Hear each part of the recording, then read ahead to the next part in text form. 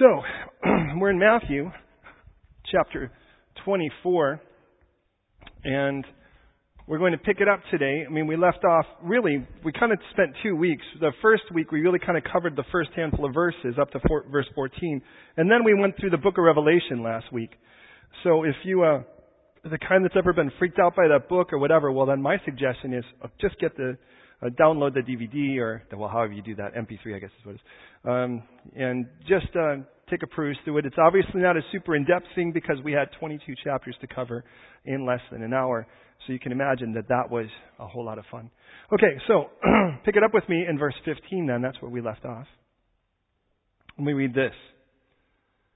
Therefore, when you see the abomination of desolation spoken by Daniel the prophet, standing in the holy place, whoever reads, let him understand. Then let those who are in Judea flee to the mountains, and let him who is on the housetop not go down to take anything out of his house. And let him who is in the field not go back to get his clothes.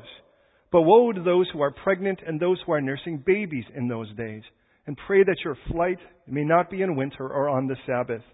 For there will be great tribulation, such as not been since the beginning of the world until this time, no, nor ever shall be. And unless those days were shortened, no flesh would be saved. But for the elect's sake, those days will be shortened. Then, if anyone says to you, look, here is the Christ, or there, don't believe it.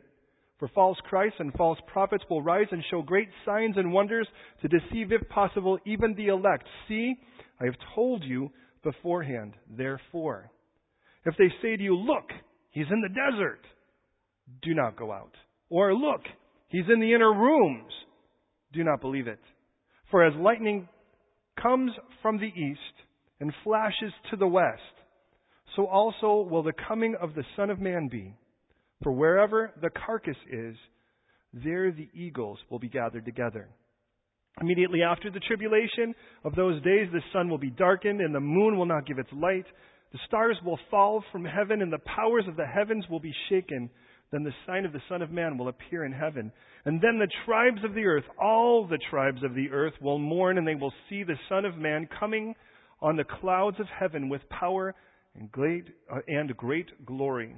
And he will send his angels with the sound of a trumpet, and they will gather together his elect from the four winds, from one end of heaven to the other.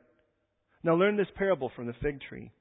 When its branch has already become tender and put forth leaves, you know its summer is near. So you also, when you see these things, know that it is near, or even he is near, at the doors. Assuredly, I say to you, this generation will by no means pass away till all these things take place. Well, heaven and earth will pass away, but my words will by no means pass away. But of the day and the hour no one knows, not even the angels of heaven, but my Father only. But as the days of Noah were, so also will the coming of the Son of Man be. For as the days before the flood, they were eating and drinking, marrying and given in marriage until the day that Noah entered the ark, and did not know until the flood came and took them away. So also will the coming of the Son of Man be. Well, then 2 men will be in the field, and one will be taken, the other left. 2 women will be grinding at the mill, one will be taken, and the other left. Watch, therefore, for you do not know what hour your Lord is coming. But know this, if the master of the house had known what hour the thief would come, well, he would have watched and not allowed his house to be broken into. Therefore, you also be ready. For the Son of Man is coming at an hour you do not expect. Well, who then is a faithful and wise servant, whom his master made ruler over his household to give them food in due season? Blessed is that servant whom his master, when he comes, will find so doing. Assuredly, I say to you that he will make him ruler over all his goods.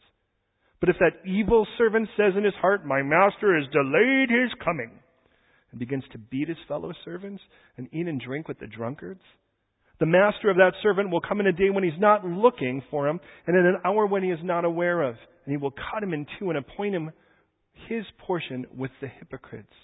And there shall be weeping and gnashing of teeth. Will you pray with me, please?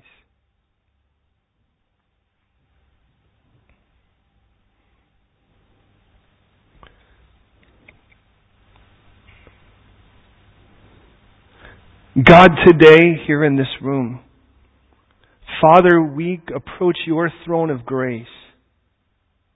We know that we've had a high priest who was tempted in every way, yet without sin, and therefore able to sympathize with our weaknesses, but is more than just our high priest, but also our perfect propitiation, our payment for our sins. And He's also our Lord and our Master. And the reason we were created, for we read in Colossians that by Him and for Him all things were created. So, we invite you here.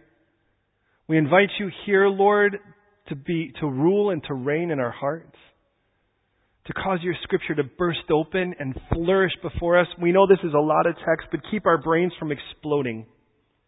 Give us a voracious spiritual stomach to feast upon your word today, and feast in such a way that we all get it. You know where each of us are. Overcome every language barrier, every cultural barrier, any barrier, and every barrier, that we would find ourselves in your arms where we belong. May your word, Lord, impact us, captivate us, capture us, commandeer our attention now, we pray. And Lord, let this time be perfect time spent, we pray. In Jesus' name. Amen. I would say today, as I would any, please don't just believe me. Don't just assume it's true because I say so. Search the Scriptures. Let the Bible always be your authority.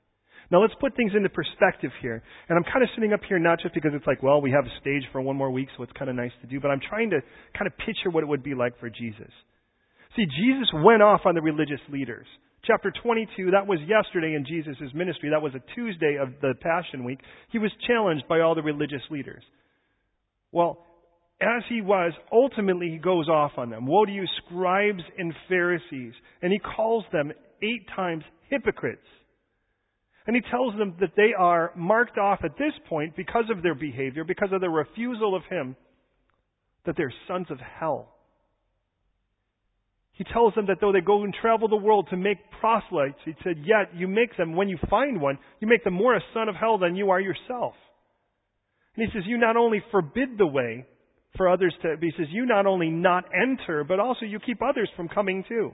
So you will receive the greater condemnation. You do not want to be called a hypocrite by Jesus in chapter 23. At which, the end of which ends with this huge sonata of tears with Christ, if you will, when he says, "Oh, Jerusalem, Jerusalem, the one who kills the prophets and stones those who were sent to, how long I've wanted to gather you." He says, "Look at how your house is laid to you desolate.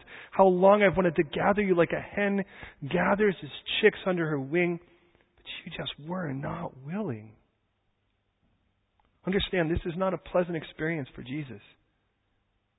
Jesus' death on the cross was the culmination of a life of dying to self. Because if Jesus had sinned once, he wouldn't have been allowed to be, he wouldn't have qualified as the sacrifice for our sins. So Jesus is seeing something. He is seeing people crying out, "Baruch haba Hashem Adonai, blessed is he who comes in the name of the Lord." But what he sees is different from what man sees. Man sees an external king. They see a king in Jesus, and they see the Passover, Pesach, and they say, this is the perfect time, the celebration of freedom. This is the perfect time to have him be king. But what heaven sees as a king is very different from the way that man saw this king. Because heaven looks at the perspective of eternity. And from heaven's perspective, Jesus conquering the Romans would not in any way remove the inherent problem of every one of us. That is an eternal problem, and that is the guilt of our sin. Can you imagine? Jesus has come to rescue us from the greatest thing. It's like we're dying of cancer, but we have a sliver. And all we want is God to remove the sliver. And what heaven sees is radically different from what man sees. So at which time then his disciples start to try to sort of cheer him up, if you will. Look at the beautiful temple. How beautiful this building is. Look at how the great donations that have been given. Look at how beautiful this place is. And Jesus looks at me and says, so that's what you see.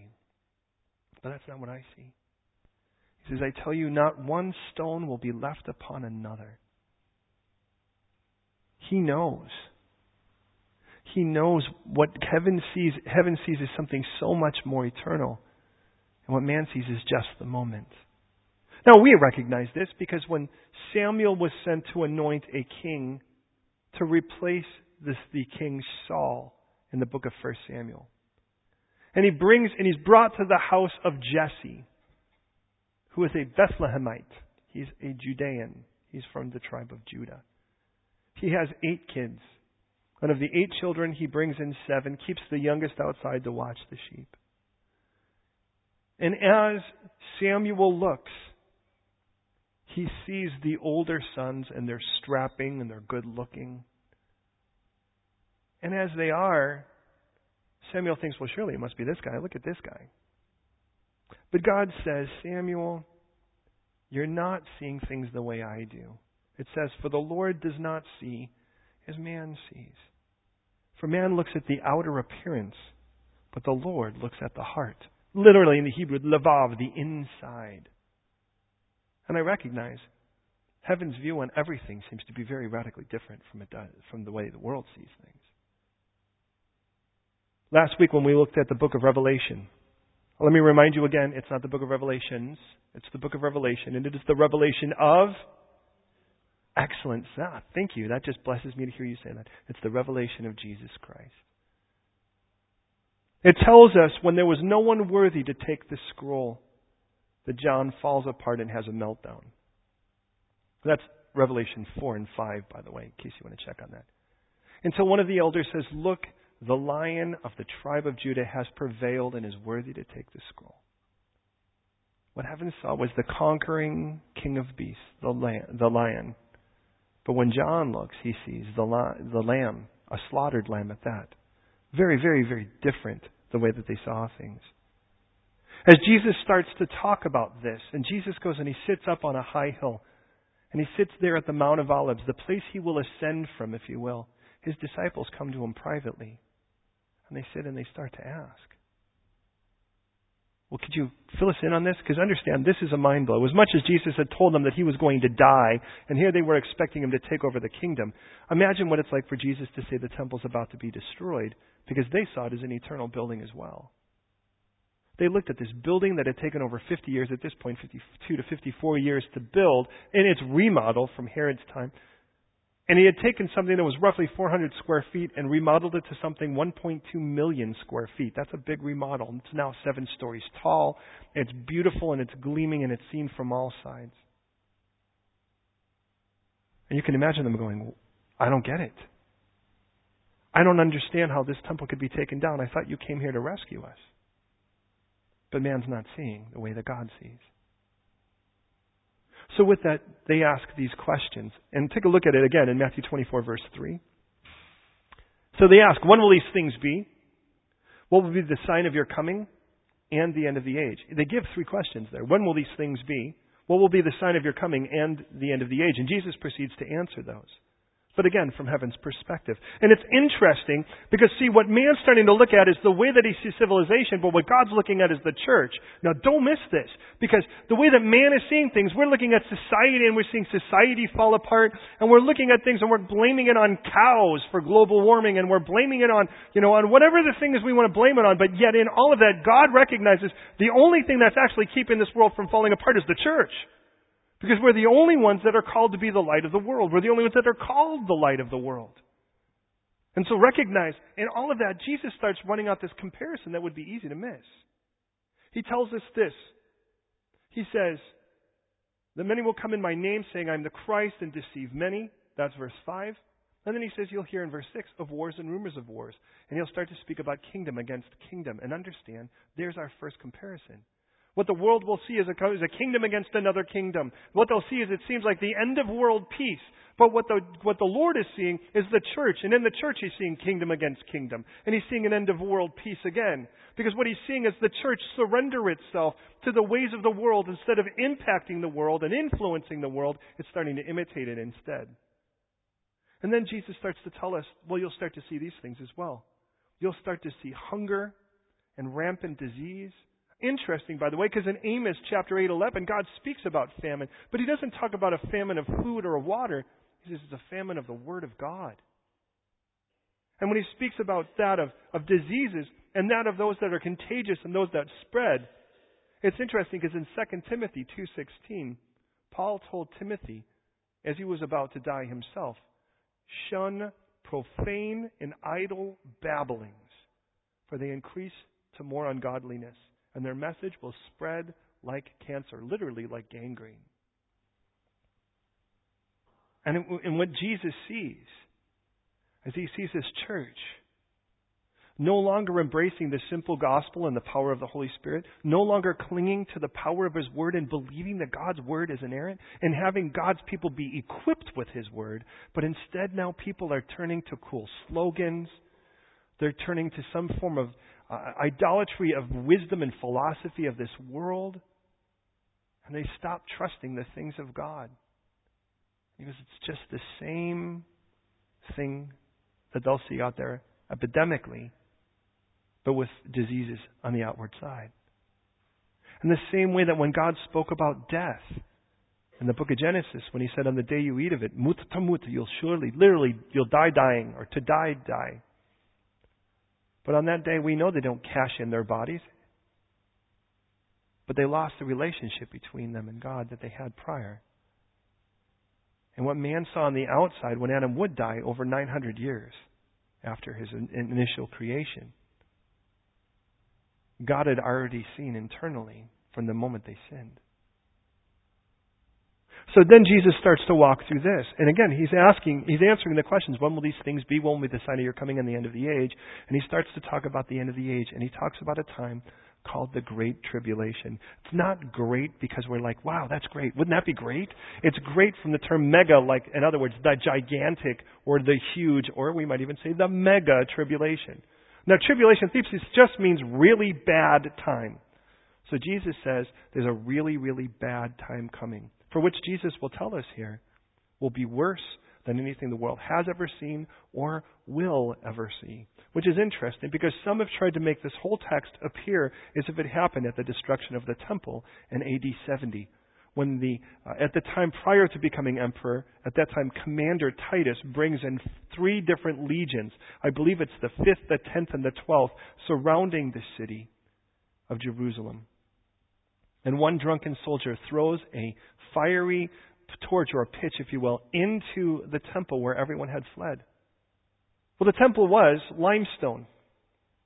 The inside of it was wood covered in gold. Well, the wood, of course, catches fire. The limestone, as you may be aware of, is very wet, so it starts to evaporate and crumble to powder. But the gold starts to seep because there was no mortar ever used in the temple. So in a drunken rage, these soldiers, as these stones are crumbling, one, by the way, would be over 110 tons. But as they're crumbling, start to grab bars and pry them over, and to grab the liquid gold that was melting through the pores and through the cracks, just like Jesus had promised. But what Jesus was seeing was so much more than just the destruction of a temple. See, as Jesus starts to tell us about all of this, from heaven's perspective, this is God reclaiming his land. But from the world's perspective, it's the end of the world as they know it. That's a very different view. So in this, he starts to answer that. And in verse 15, look at it with me. He says, when you see this abomination of desolation spoken by Daniel the prophet. Whoa, stop. If you're new to Scripture, this is probably overwhelming. Now look, please understand, it isn't like every week we like to talk about the end of the world. We do love to talk about the Lord's coming because he's told us at the end of this how important that is. But he did tell us that there is going to be this event that he tells us here called the abomination. Abomination is something so horrible it makes you nauseous. Of desolation, which means it's something so horrible it brings about great destruction. That would be the idea.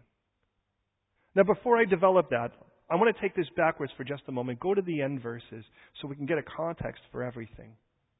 Look at our last verses because he talks about 2 kinds of servants. He tells us this in verse 45. Are you there? Do you see that? In verse 45, it tells us, who then is a faithful and wise servant? That's one kind of servant we have here. Faithful. That means he's dependable. He's trustworthy. And wise. What we read about is that he is actually first over dishing out food to God's most precious possession. For God, the greatest thing is not His property. The greatest thing is not the heavens. The greatest thing is you. You are God's most precious thing. And so when someone is responsible, in essence, for keeping them refreshed and fed, He tells us by the end of this, in verse 47, such a wise and faithful one will be ruled over all of his goods, not just that which he obviously holds dearest. So there is those that will be faithful and wise. What do they do that makes them faithful and wise? According to verse 46, they watch. Do you see that? Blessed is the servant whom his master, when he comes, will find so doing. Doing what? Watch, he tells us. Now, the word watch, for what it's worth, is the word gregorecho. We get the word Gregorian from it, if you're familiar with, for instance, like Gregorian chants. The Gregorians, if you will, were those who were, in essence, wanting to watch. They wanted to be alert. The word, in its simplest sense, means to be alert and attentive and constantly on your guard, if you will. He says, such an individual, by the way, in verse 47, he'll make him rule over all his goods. Now, don't miss this. He does not say he will promote him to a political position of oligarchy. Because this isn't just a simple politic. This is a family. And he's not promoting him just to be a ruler over more cities here. He's promoting him to take care of his family with him. Because we are not being recruited to work for God. We are being adopted to love Him. So there is such an individual. But look at the other side of it. In verse 48 he tells us there's an evil servant. And the evil servant says in his heart, my master is delayed in coming. He says that in his heart. None of us can see that, but God who sees the inside, that's what God sees. What does the world see? Verse 49. He begins to beat his fellow servants and to eat and drink with the drunkards. Did you notice the two things that he'll be known for? First is literally the word is to thump, to pick on, to bully. He will be known for his outspoken antagonism against Christians. And the second, servants of God. And the second is he'll be known as the guy that parties with the party peeps. That's what he'll be known for. Now let me ask you, do you know people that call themselves Christians that are like this today?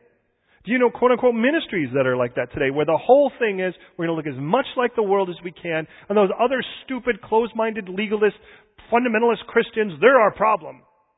As if really the issue needs to be that the problem is people who believe in God's Word and people who follow Him and seek to be completely surrendered to Him. Could you believe that? And he tells us, such an individual, by the way, here, and God again sees the heart that says, I have no interest in his coming, versus the outside, where what the world just sees is such antagonism against Christians and a person who's willing to get wasted with the wasters. What it tells us is, as the master will come, notice that in verse 50, he's still the master of that servant, will come on a day when he's not looking, and an hour that he's not aware of, and he will cut him in two and assign him a portion with the hypocrites. Please don't miss this. Because what the world will see is a man cut in two. But if we're going to be honest, God has seen him cut in two for a long time. Whereas lips may say really nice things in church, but the rest of him has no interest in God's coming because they're too busy delving into the things of this world.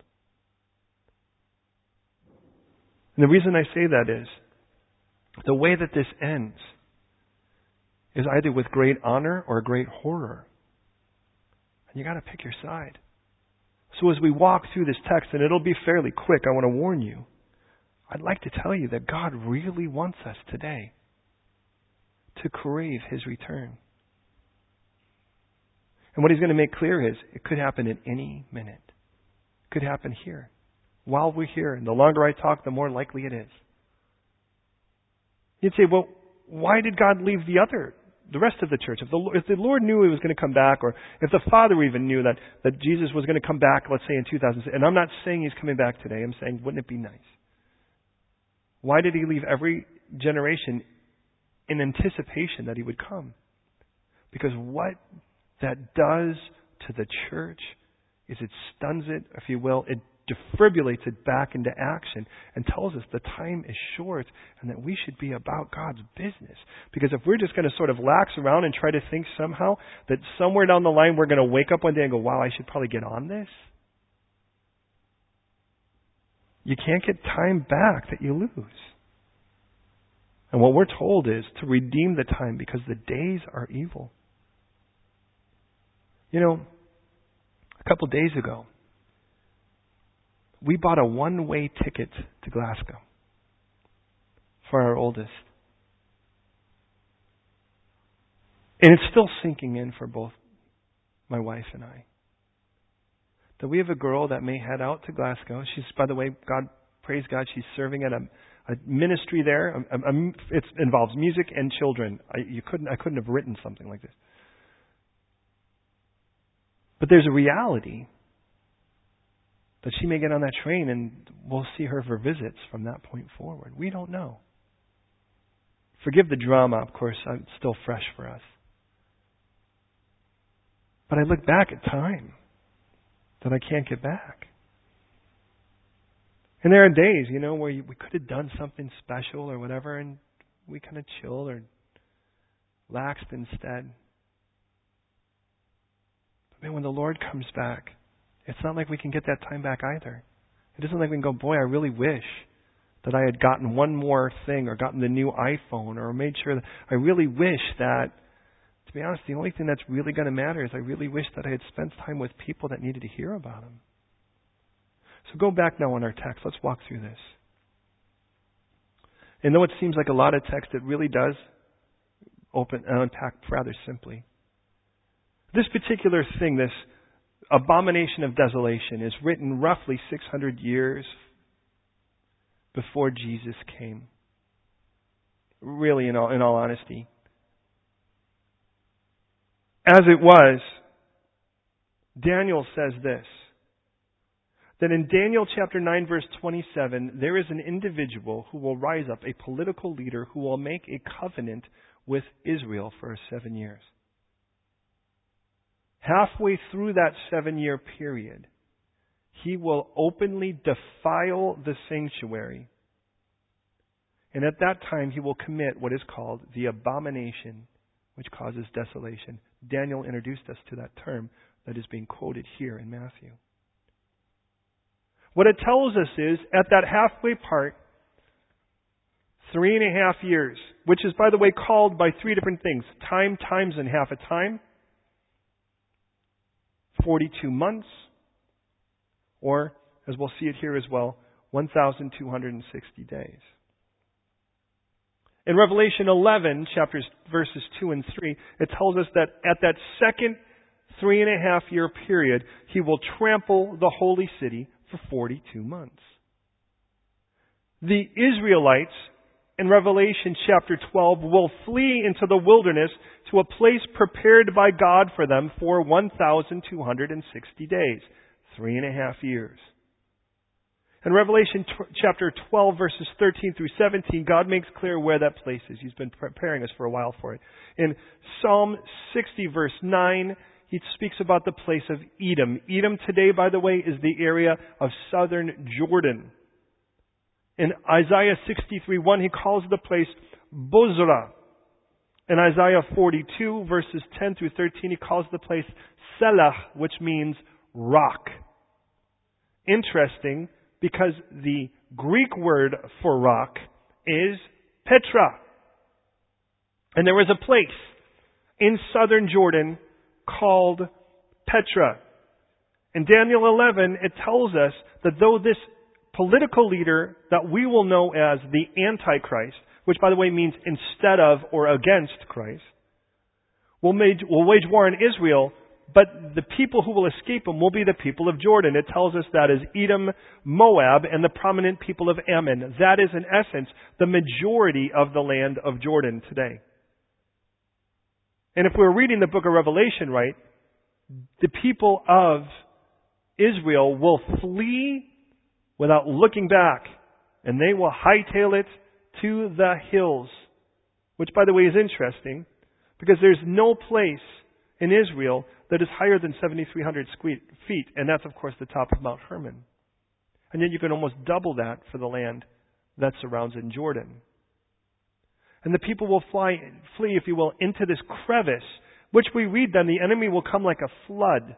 Now, whether that is that he'll literally try to take water and divert a river, which is fairly likely, because I remind you, this place is an inlet then. It tells us that God will actually cause an earthquake to happen to swallow up the water. And as fantastical as it sounds, I guarantee you one day we will not have to bend anything. We'll go, wow, it's pretty much exactly like God said it. It's exactly like God said it. So, in light of that information, he tells us this in verse 15. So when you see that abomination of desolation spoken by Daniel the prophet standing in the holy place, look at the end of verse 15. Don't miss that. Know that I'm not making this up. It says, whoever reads, let him understand. Do you know what that tells me? That Matthew seemed to have a clue that someone is going to read this, and it will be appropriate time-wise, chronologically, to someone reading this, not just to Matthew at the time. And he goes, you guys need to recognize as readers. Those in Judea, get up to high ground, flee to the mountains. Him on the housetop, don't take anything. Those are in the field, don't even go back to get your clothes. If you're pregnant, man, that's going to be a bummer for you because you don't want to be running with a baby during that time. And your flight, pray that it's not on the Sabbath. Now, that's a weird one. Isn't it interesting that God uses the term flight? Now, over 150 years ago, think about what we would have thought that meant. We would have used that in a more broad sense of journey. But today, flight means something. You know what flight means today? Flight means flight. How hard is that? Was that a rough one? Here's the weird part, is that there is a law in regards to not breaking the Sabbath that you cannot go more than a Sabbath day's journey. For instance, the distance between Jerusalem and where Jesus is at the moment, at the Mount of Olives. That's for what it's worth 2,000 cubits, which is in essence 1,000 meters, or if you will, 3,000 feet. So hopping on a plane might be really rough. Hey, you're in Jerusalem, by the way, and you want to try to fly out at Tel Aviv. It's a bit of a rough thing because they kind of shut those things down during the Sabbath. He says there will be great tribulation, such as not been since the beginning of the world until this time. And it says, nor ever shall it be. And it's important to recognize this time is going to be worse than anything that's ever been seen. Now, the destruction of Jerusalem in AD 70 was rough, but it was nothing compared to what we've even seen with the world wars today.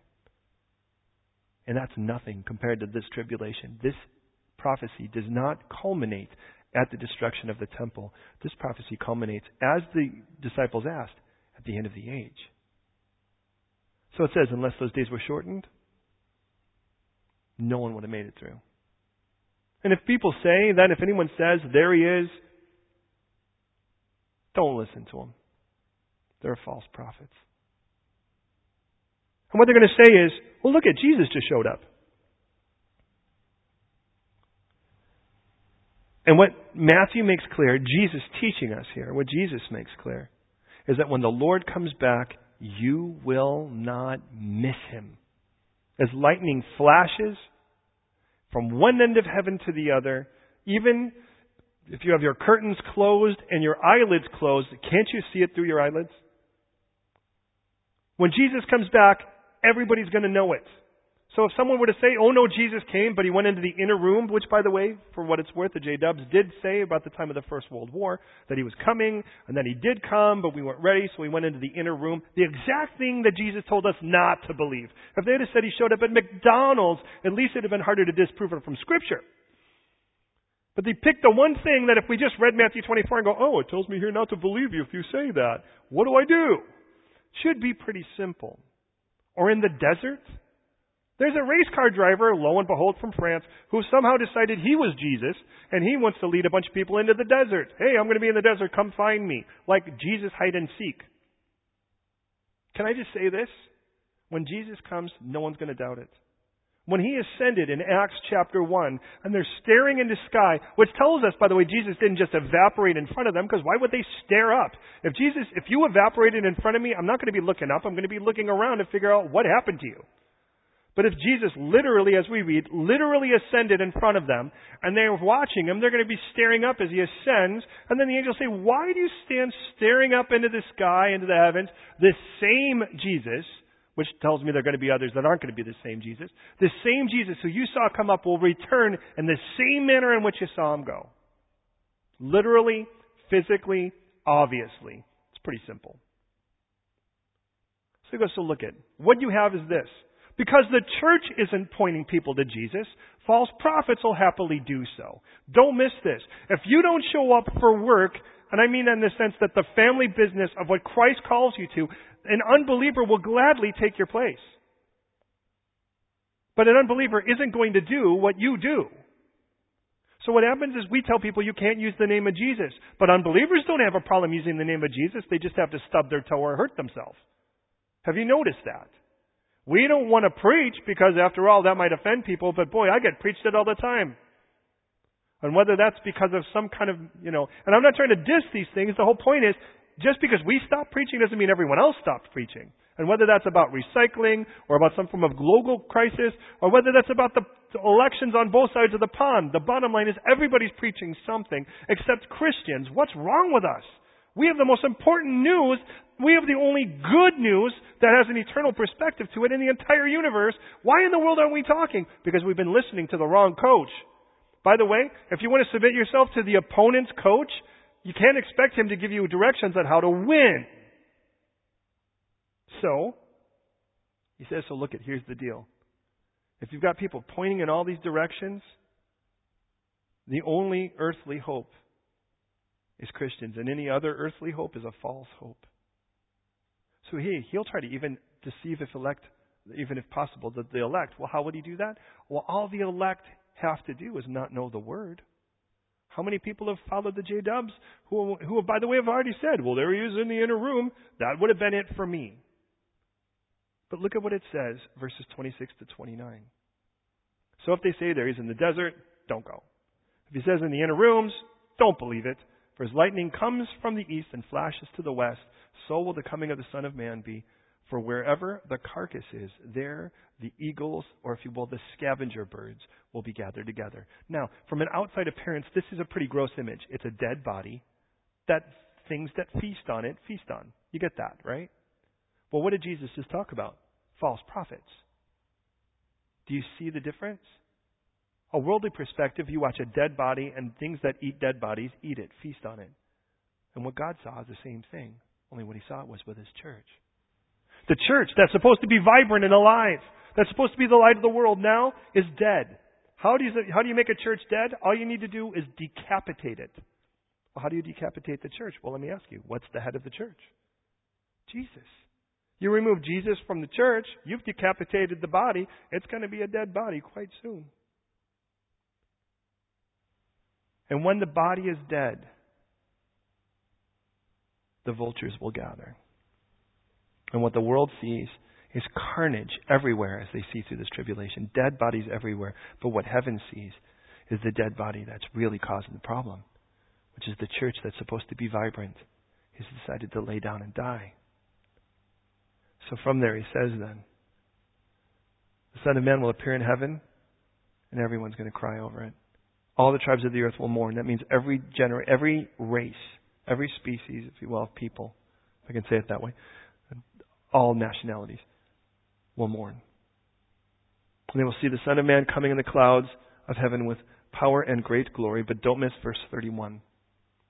He will send his angels with a great sound of a trumpet, and they will gather together his elect from the four winds, from one end of what?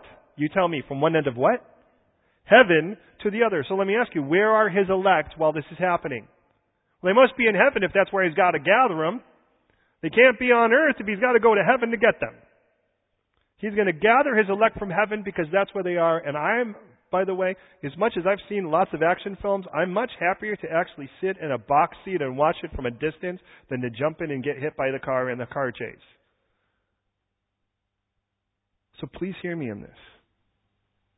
They're asking what will be the sign of the coming, but here's the weird part. As he starts to speak about all of this, he starts to speak about it in a very heavy way. Look at verse 29, because we jumped over it for a moment. Where the carcass is, there the eagles will be gathered together. Immediately after the tribulation, those days the sun will be darkened, the moon will not give its what? Light. If the sun is darkened, what is it not giving? Light. The sun is darkened, so the sun is not giving what? Right. Thank you. And the moon is not giving its light, and the stars fall from heaven. So guess what the stars aren't giving you? Light. So guess what? From a world's perspective, what are we missing? Light.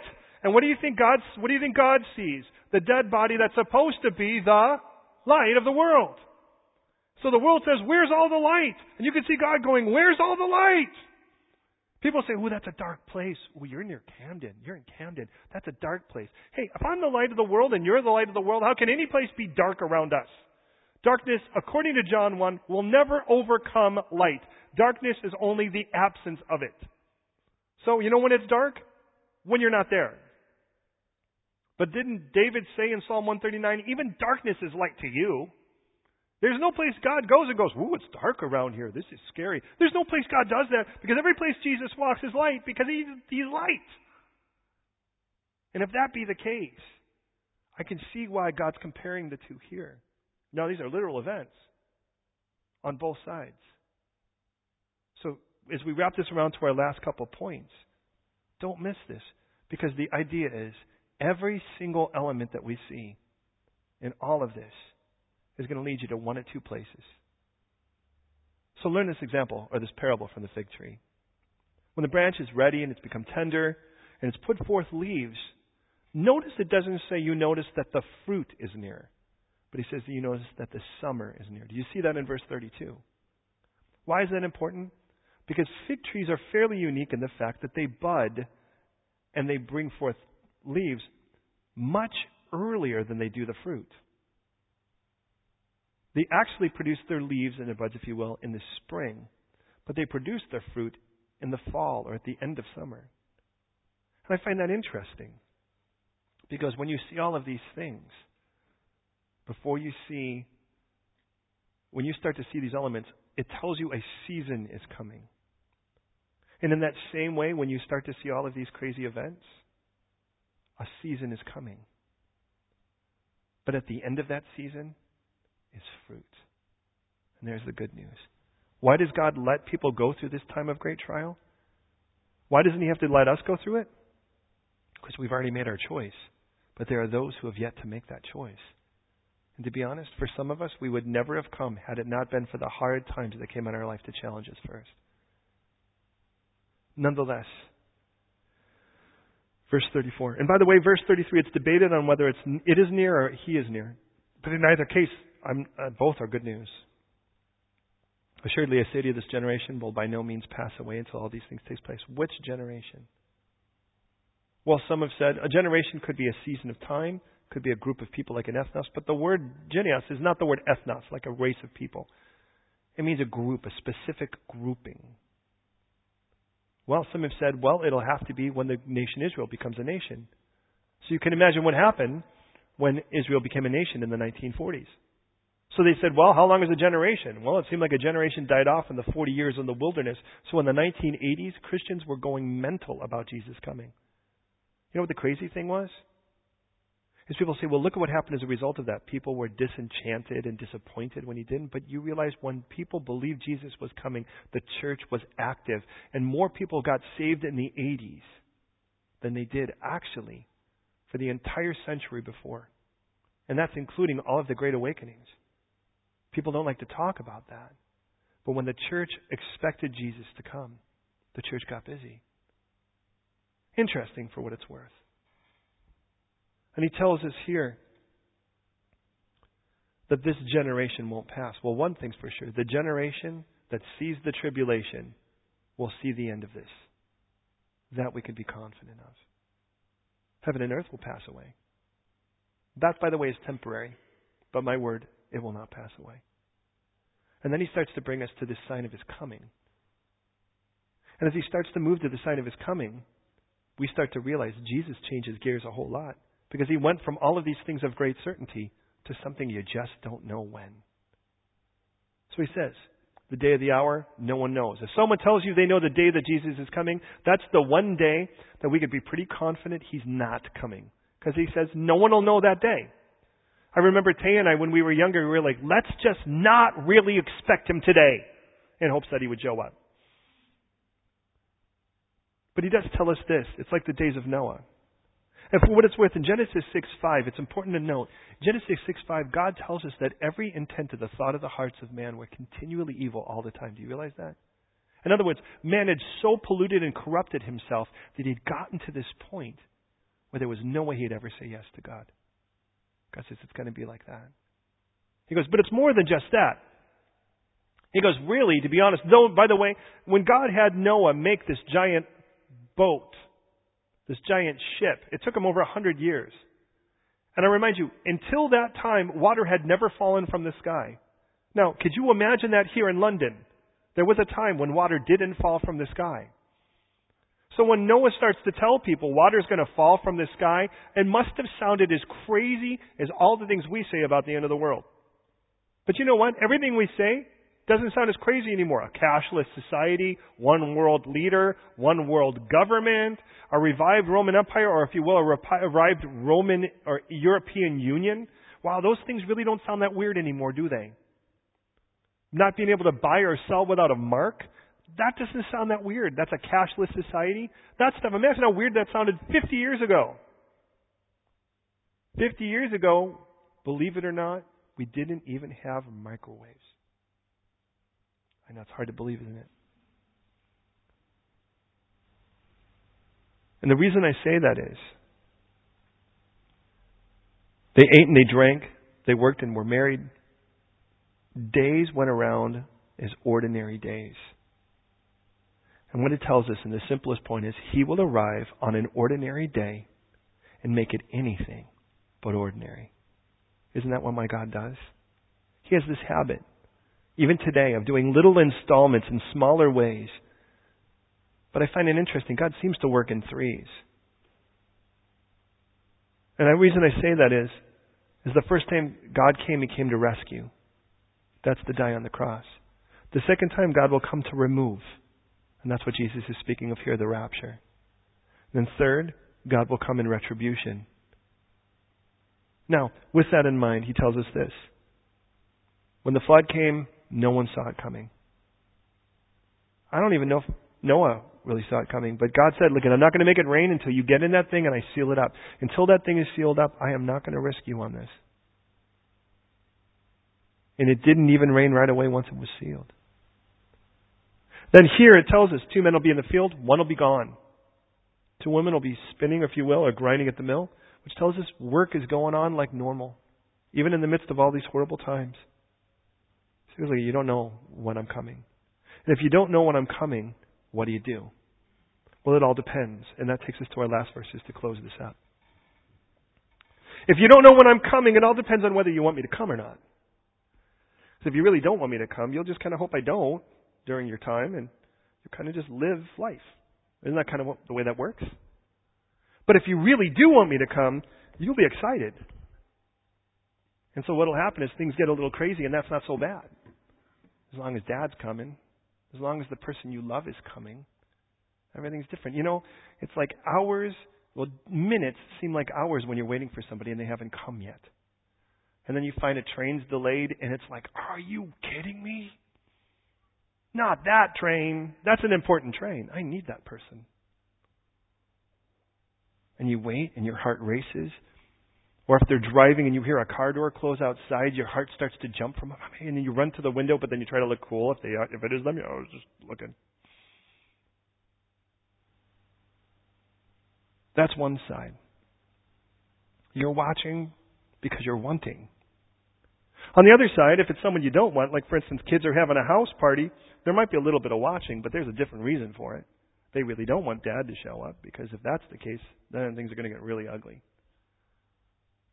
And if that's the case, you realize sooner or later you're just going to get caught up in the party and you don't even care. And isn't that what He tells us? There's going to be 2 people that are going to call themselves servants of God here. But notice they're all still called servants. That's the odd thing. To some, clearly, are playing the role, because He calls them hypocrites, which means actors, posers. So there are these posers. And these posers, by the way, they're playing it up. I'm deacon this and bishop this and pope this and whatever. I mean, I've got my role, I've got my tag. I must be a sheriff, because look at my badge. And I'm ordained by somebody, so it doesn't really matter who, because as long as I'm ordained, I can say I am.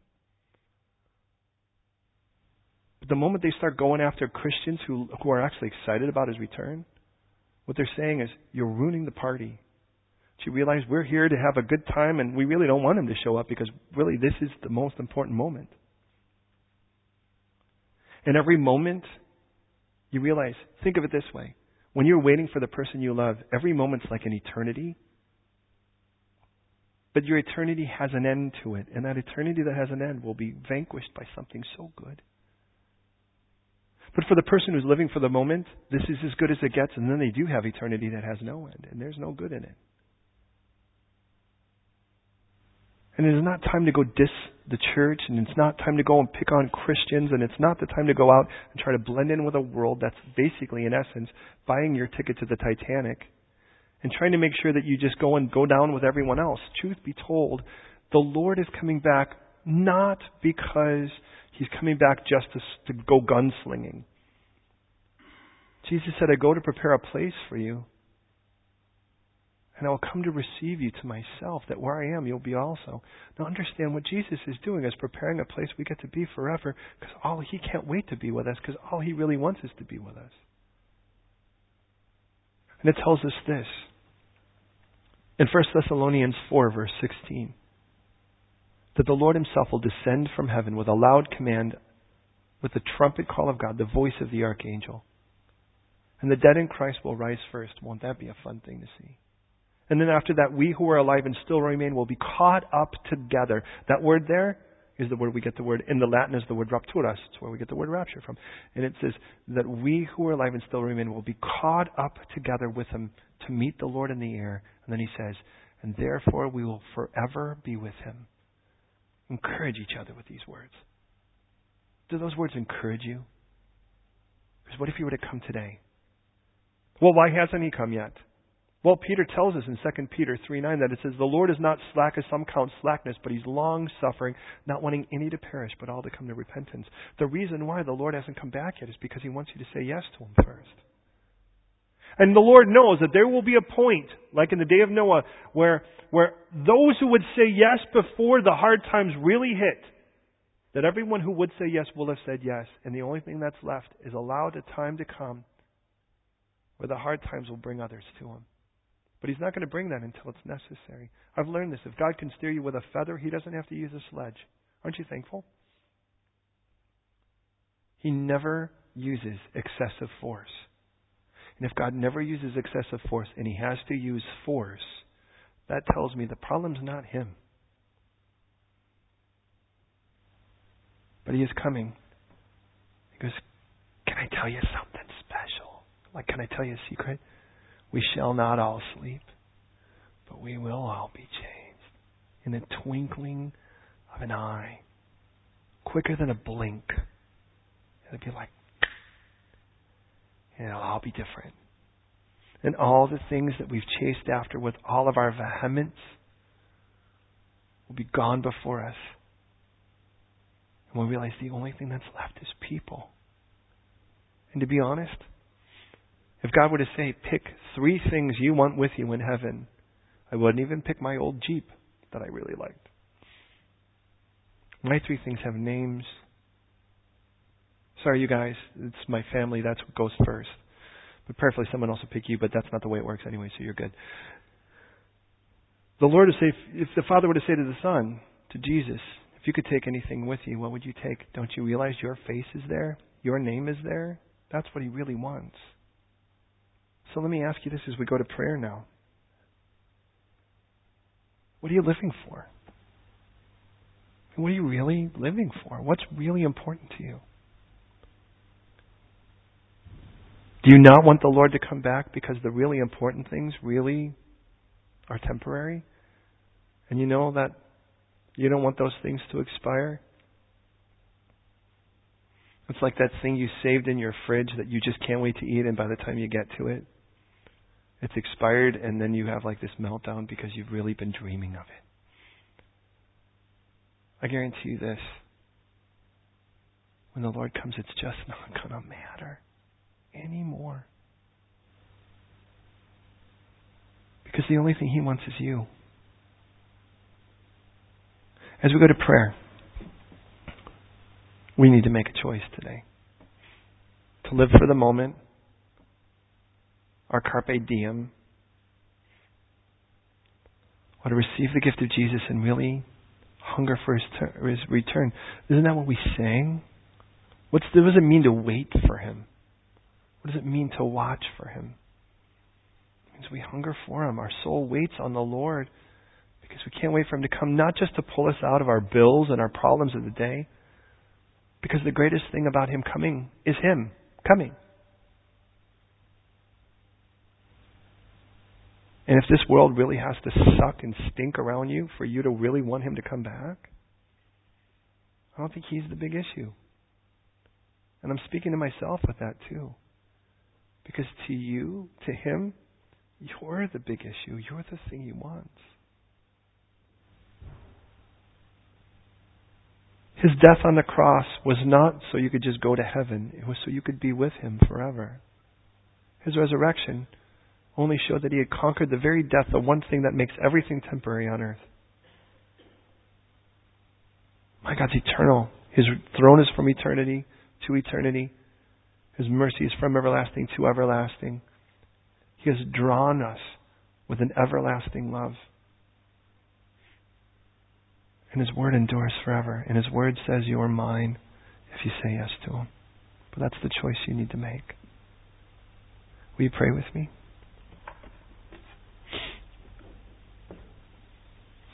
God, I want to pray right now for the salvation of this world around us. And Lord, I know it's very easy to get caught up in the game of this life, shuttled around like cattle from one train car to the next. Get up, do work, eat a meal, go to sleep, start over, rinse, repeat.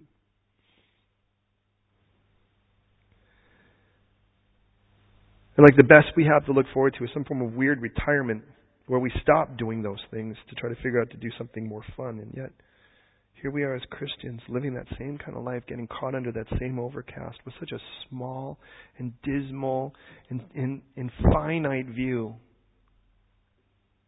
That's not what you intend.